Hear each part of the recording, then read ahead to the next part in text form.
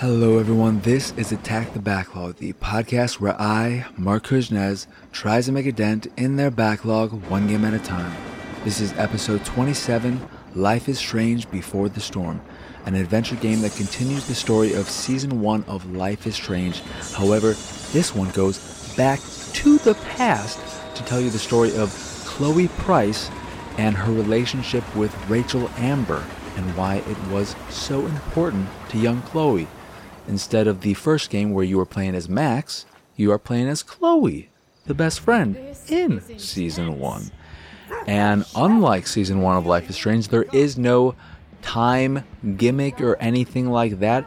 It is a straight story adventure game. You don't have any special abilities outside of your ability to backtalk. That is the gameplay gimmick of Before the Storm. You can backtalk in certain situations to get what you want. And this system revolves around you having a conversation with someone and then playing off of their responses. So somebody calls you a kid and then you say something like, "Oh, I don't want to see any playgrounds around here, blah, blah, blah," whatever. It's a system that I found pretty mediocre, and when I was using it, I found that it didn't always make sense the way things would turn out, but it's not that prominent of a feature. For the most part, you are just going through the story, making choices every now and again that will affect certain things. Some things are going to happen regardless of what you do, and that's it. And I did play Season 1 around when it came out. I don't have the best memory of it, and I didn't love it. I thought that the time mechanic made it much more interesting, but the dialogue and the characters didn't do all that much for me. Though I think I liked them more than I liked the characters in Before the Storm, because I hate these fucking characters. I knew almost 5 minutes in that I was in for a hell of an experience, because right off the bat, it shows Chloe at a train yard, and she's smoking a blunt, I believe, and her first bit of dialogue is, "I can't believe Firewalk is playing at the old mill. Fuck yes!" And her delivery is a bit different than that, but more similar than you might think. And the delivery and the words, it just hit me the wrong way. And at that point, I was like, oh God, this is gonna be terrible. I already don't like this. I know I'm not gonna like these characters. I'm not gonna like playing as Chloe. I do not like her personality based on this one sentence she's already spoken. And it just gets worse than that at times. And it's not a game for me. These are characters and people who are not the kind of people I have any interest in hanging out with or dealing with or anything like that. And to put some perspective to that, I am someone who doesn't like Juno because I find movies like that, Juno, Little Miss Sunshine, etc., these indie darlings with clearly written dialogue. I do not like clearly written dialogue because it feels fake. It doesn't feel real at all. It's hyper stylized, and to some people, to a lot of people in fact, that dialogue is great. And I don't want to put that dialogue in your head too much in comparison to Before the Storm, because I don't think it's on that level, but the vibe of the writing and the dialogue and the characters is that similar indie darling style, and I do not like it.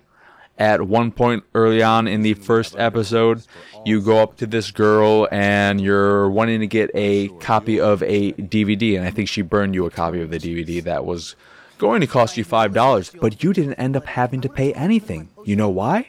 Because the movie you requested was Blade Runner. And not just Blade Runner, but Blade Runner, the director's cut. And the young girl who was giving you the DVD said, "You know what? Don't worry about the money. It's okay. I'm just glad some people still respect the classics." And you were smart enough to ask for the director's cut, which removes that shitty voiceover and replaces it with a sweet dream sequence. Oh yeah! She doesn't sound like that, but Keep it. I'm just glad someone here appreciates the classics. You even asked for the director's cut, which took out the shitty voiceover and replaced it with a sweet dream sequence. Dream life over real life. That's my motto.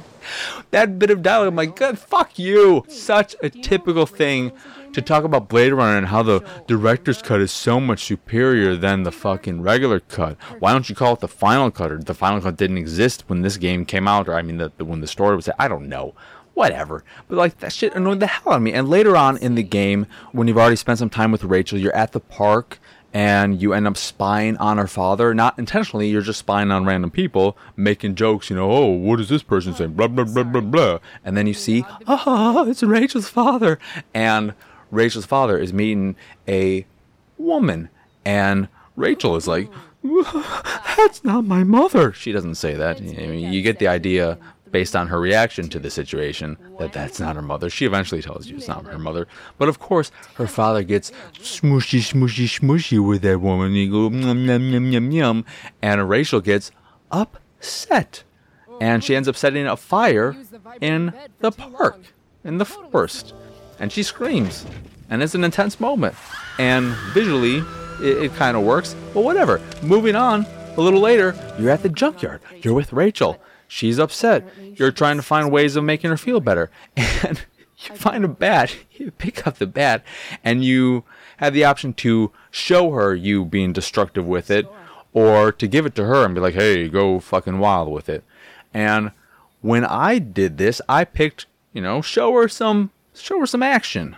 And the fucking thing Chloe does is she picks up the bottle and says something stupid in a stupid voice. Like, oh, when I drink beers, I like to keep it on the back of the toilet. Blah, blah, blah, blah, blah. And she puts it on the back of the toilet. And then instead of fucking just smacking the shit out of this bottle, she just tips it over. She gently taps it and then says, home run! Whoa! And I wanted to smash her in the face with the fucking baseball bat at that point, because what kind of shit is that? She didn't show her anything. She just tipped the little bottle over. Oh, yeah. And when she gets suspended because she and Rachel ditched school to go to the park, and Rachel, of course, she has a glowing record. She's fine. Chloe, she's a trouble child. She's a bad child. She's been bad so many times before, and now she's got to, whatever. She's suspended for the rest of the year. I guess this is why she's a 19-year-old senior in Life is Strange Season 1. Who cares? But when they suspend her and they tell her, get your shit from your locker and get the fuck out of here, she goes to the bathroom because the security guard's like, hey, you gotta go. You gotta go. No, you can't spend too much time here. She goes to the bathroom. She fucking graffitis all over the place. She graffitis over all the walls, the back of all the stall walls, the floor. She had to have spent like a half hour in there. And the security guard never taps on the door. It's like, is everything all right in there? What's going on? Doesn't go find some woman or something to go in there to see what she's doing. It's just like, okay, that doesn't make any sense. Just let her hang out in there for a half hour. Her parents are just sitting in the parking lot waiting for her to get out. Nobody gives a shit. And her graffiti is stupid and consists in many cases of her just writing shit down. She's like, oh, I'm a graffiti artist. I just write shit down. That's all I do. And at one point you do a play. You're forced to, because the one girl gets stuck in traffic or whatever because of the fire. And so you have to do it, and it's fine. And then that was the point where I realized, Jesus Christ, I think every single person in this game, at least the kids, they're all super skinny. There are no people of any type of different body types, except for the one black kid who's on the football team, but everyone else is just really skinny. And I'm thinking that's weird or whatever. It's whatever. I hate the story. I hate the characters. I hate everything about this. I hate the gameplay. I think, too, this is something that is not jokey, which I feel like the tone of this episode has been very much so. There is a point later on, I think it was in the last episode, where you are trying to find some information on Rachel's birth mother, because you find out the woman her father was getting all smoochy with is actually her birth mother, which made sense because when I saw her the first time, I'm like, that is just a fucking old Rachel. Is this like time travel? Is time travel actually in this game? And that's just Rachel from the future? Because it looks exactly like her. So when that revelation happened, I'm like, fucking, of course she is. Look at her. They look like fucking twins. And when Rachel finds this out, whatever happens, but she wants to meet her. And in the process of this, you learn that her father, Rachel's father, actually hired this drug dealer to get her high so that she would not end up seeing her daughter, and in the process also, in a way, tried to get the drug dealer to scare Rachel away, and almost kill her. It got very violent, and she ended up in the hospital. She got stabbed. The thing too, she got stabbed, Rachel got stabbed with a big fucking knife. A knife that I think was wider than her arm. And she got stabbed in the arm. Her arm should have fucking fell off. That knife was huge.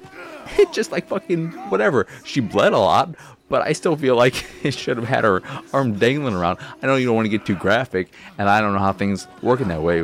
I mean, it would have gone through the bone. I feel like he just stabbed right through, but they didn't show the actual stabbing of it. You just saw him stab, or him like go for the stab, and then clearly on her face or whatever, oh, she got stabbed. And she's in the hospital. You go back to her place to look through her father's office for information on her mother. And this is the part where I think we have to get serious for a second. Elliot, this boy from school who has a thing for Chloe, follows her there.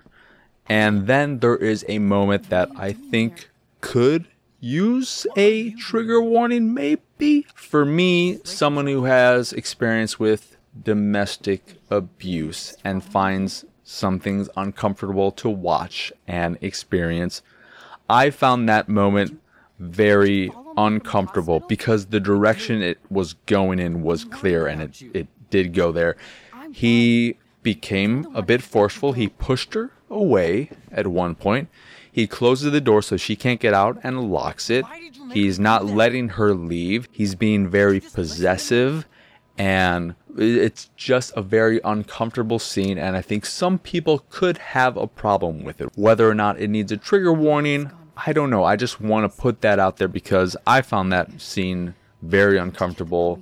I was just looking forward to it ending. I just kept waiting for it to end because it was a very uncomfortable part of the game. And that's not going to be the case for everyone, of course, but I do want to just say that that's in there, and if you are interested, then just be aware of that. But then the story continues, and you have the option to tell Rachel about the discovery that her father hired this drug dealer and all this other jazz and whatnot, and then it ends.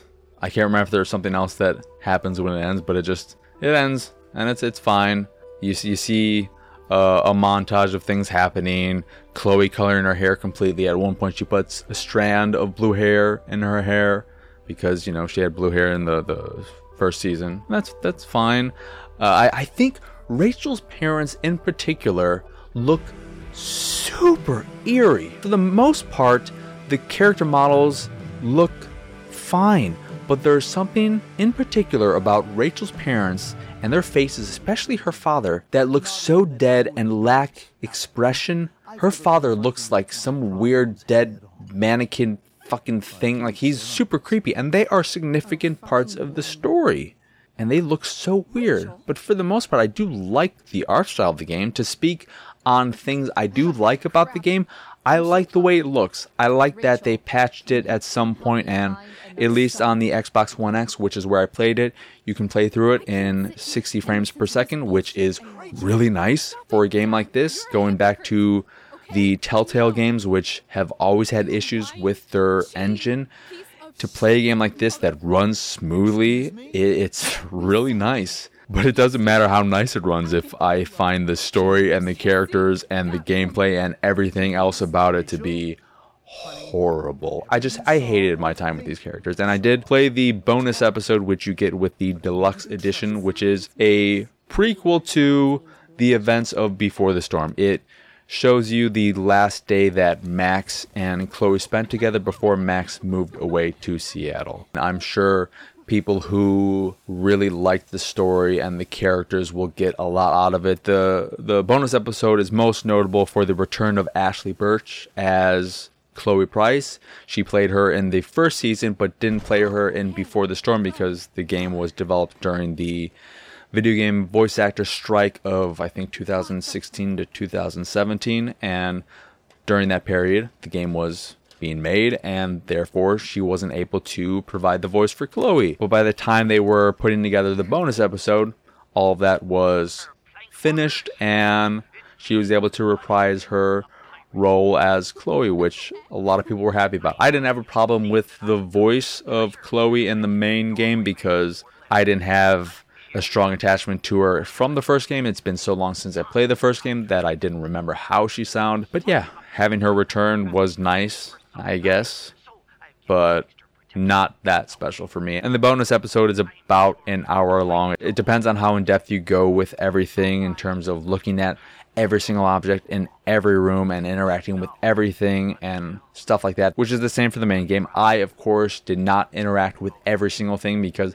I did want to end this experience sooner rather than later. But yeah, I don't know what to say about the game because it was so clearly not for me. That's the thing about this game. It's not bad.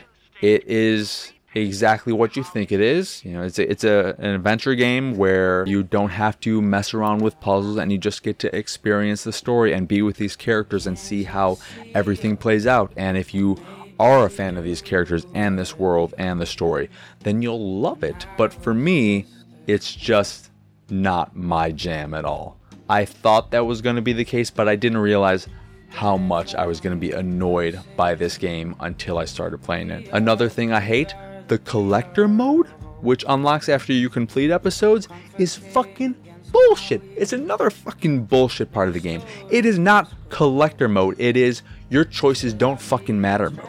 Because you would think in collector mode, because in the game, you can graffiti certain places, and those are ways you unlock achievements. And there are so many throughout the game in different parts of each episode. And when you're in collector mode, you can jump between scenes, and it'll show you how many pieces of graffiti you found in that particular scene. And you would think in collector mode, you would be able to skip dialogue and just get to the points where you have to do your bit of graffiti. But that's not how it works. You can't skip the dialogue. It's basically just a mode where you can replay a scene, and your choices won't affect the main story. If you want to go back and collect stuff in the first episode before you move on to the second episode, the choices you make won't affect your main playthrough. And I think that is fucking horseshit. You should be able to skip the dialogue because there are long stretches of dialogue and it is annoying. I'm here to collect shit. I'm not collecting shit. I'm here to write shit on the walls. But that's what I want to do. That's what that mode is there for, right? Just let me skip the dialogue. Why make me sit through this stuff? And the thing I ended up doing was just, okay, well, I have to sit here for a few minutes, so I just would initiate a dialogue or whatever and put the controller down in my periphery. If I saw that I needed to make a choice, I would press a button. I didn't care about the button, and I would just wait until I was free to move around again, and that is how I played through that thing. It's just a bunch of bullshit and just made collecting all the achievements very tedious, which I did because I wanted to immediately delete it from my hard drive and then hide it from my install list on my Xbox One so that I can never see it again, because there is nothing about this game that would ever make me want to return to it. I don't care about these characters. I wish that fire wasn't put out and that the whole town just burned up along with everyone in it, because these people suck and they deserve to burn. They don't deserve to burn, but I don't like this game. Can you tell how much I don't like this game? Can you tell? I kind of really don't like this game. Can you tell? Anyway, that will do it for this here episode of Attack the Backlog. My most heated... I didn't mean to do that, but okay. My most heated from the fire episode of Attack the Backlog. Is this my most hated game? Maybe. I don't know. Because there are other games that frustrated me in terms of the way they played. And that's not a problem with Life is Strange, but this story, which is all the game is, and I had to endure it, I hated that a whole bunch. But that will do it for this here episode of Attack the Backlog. Once again, I am your host, Mark Kuznez. Y'all can find me on Twitter and pretty much everywhere at PX Sausage. The site is, of course, pixelatedsausage.com, where you can find this podcast and the Pixelated Sausage podcast, which are both available on podcast services across the globe, like Stitcher Radio, Google Play, Apple Podcasts, and Spotify. And if you'd like to check out the video version of this here show, you can go over to youtube.com/pixelatedsausage and watch them there. And if you'd like to check out the art I make, you can go over to pxsart.com. If you see something you like, click the link and it'll take you to where you can purchase a print of the piece you fancy. And if you fancy the site in general and anything that we do, please go over to patreon.com/pxs and support us that way. As always, thank you for watching or listening. I hope you enjoyed this here episode. And if you like this game and you like the Life is Strange universe and all that, I'm sorry that I don't like it as much as I do. I don't mean to be so mean. It's just not for me. Okay, can we still be friends? Thank you. Anywho, again, thank you for watching or listening. I hope you enjoyed this here episode. And I hope you have a wonderful, wonderful rest of your day. Stick it out together.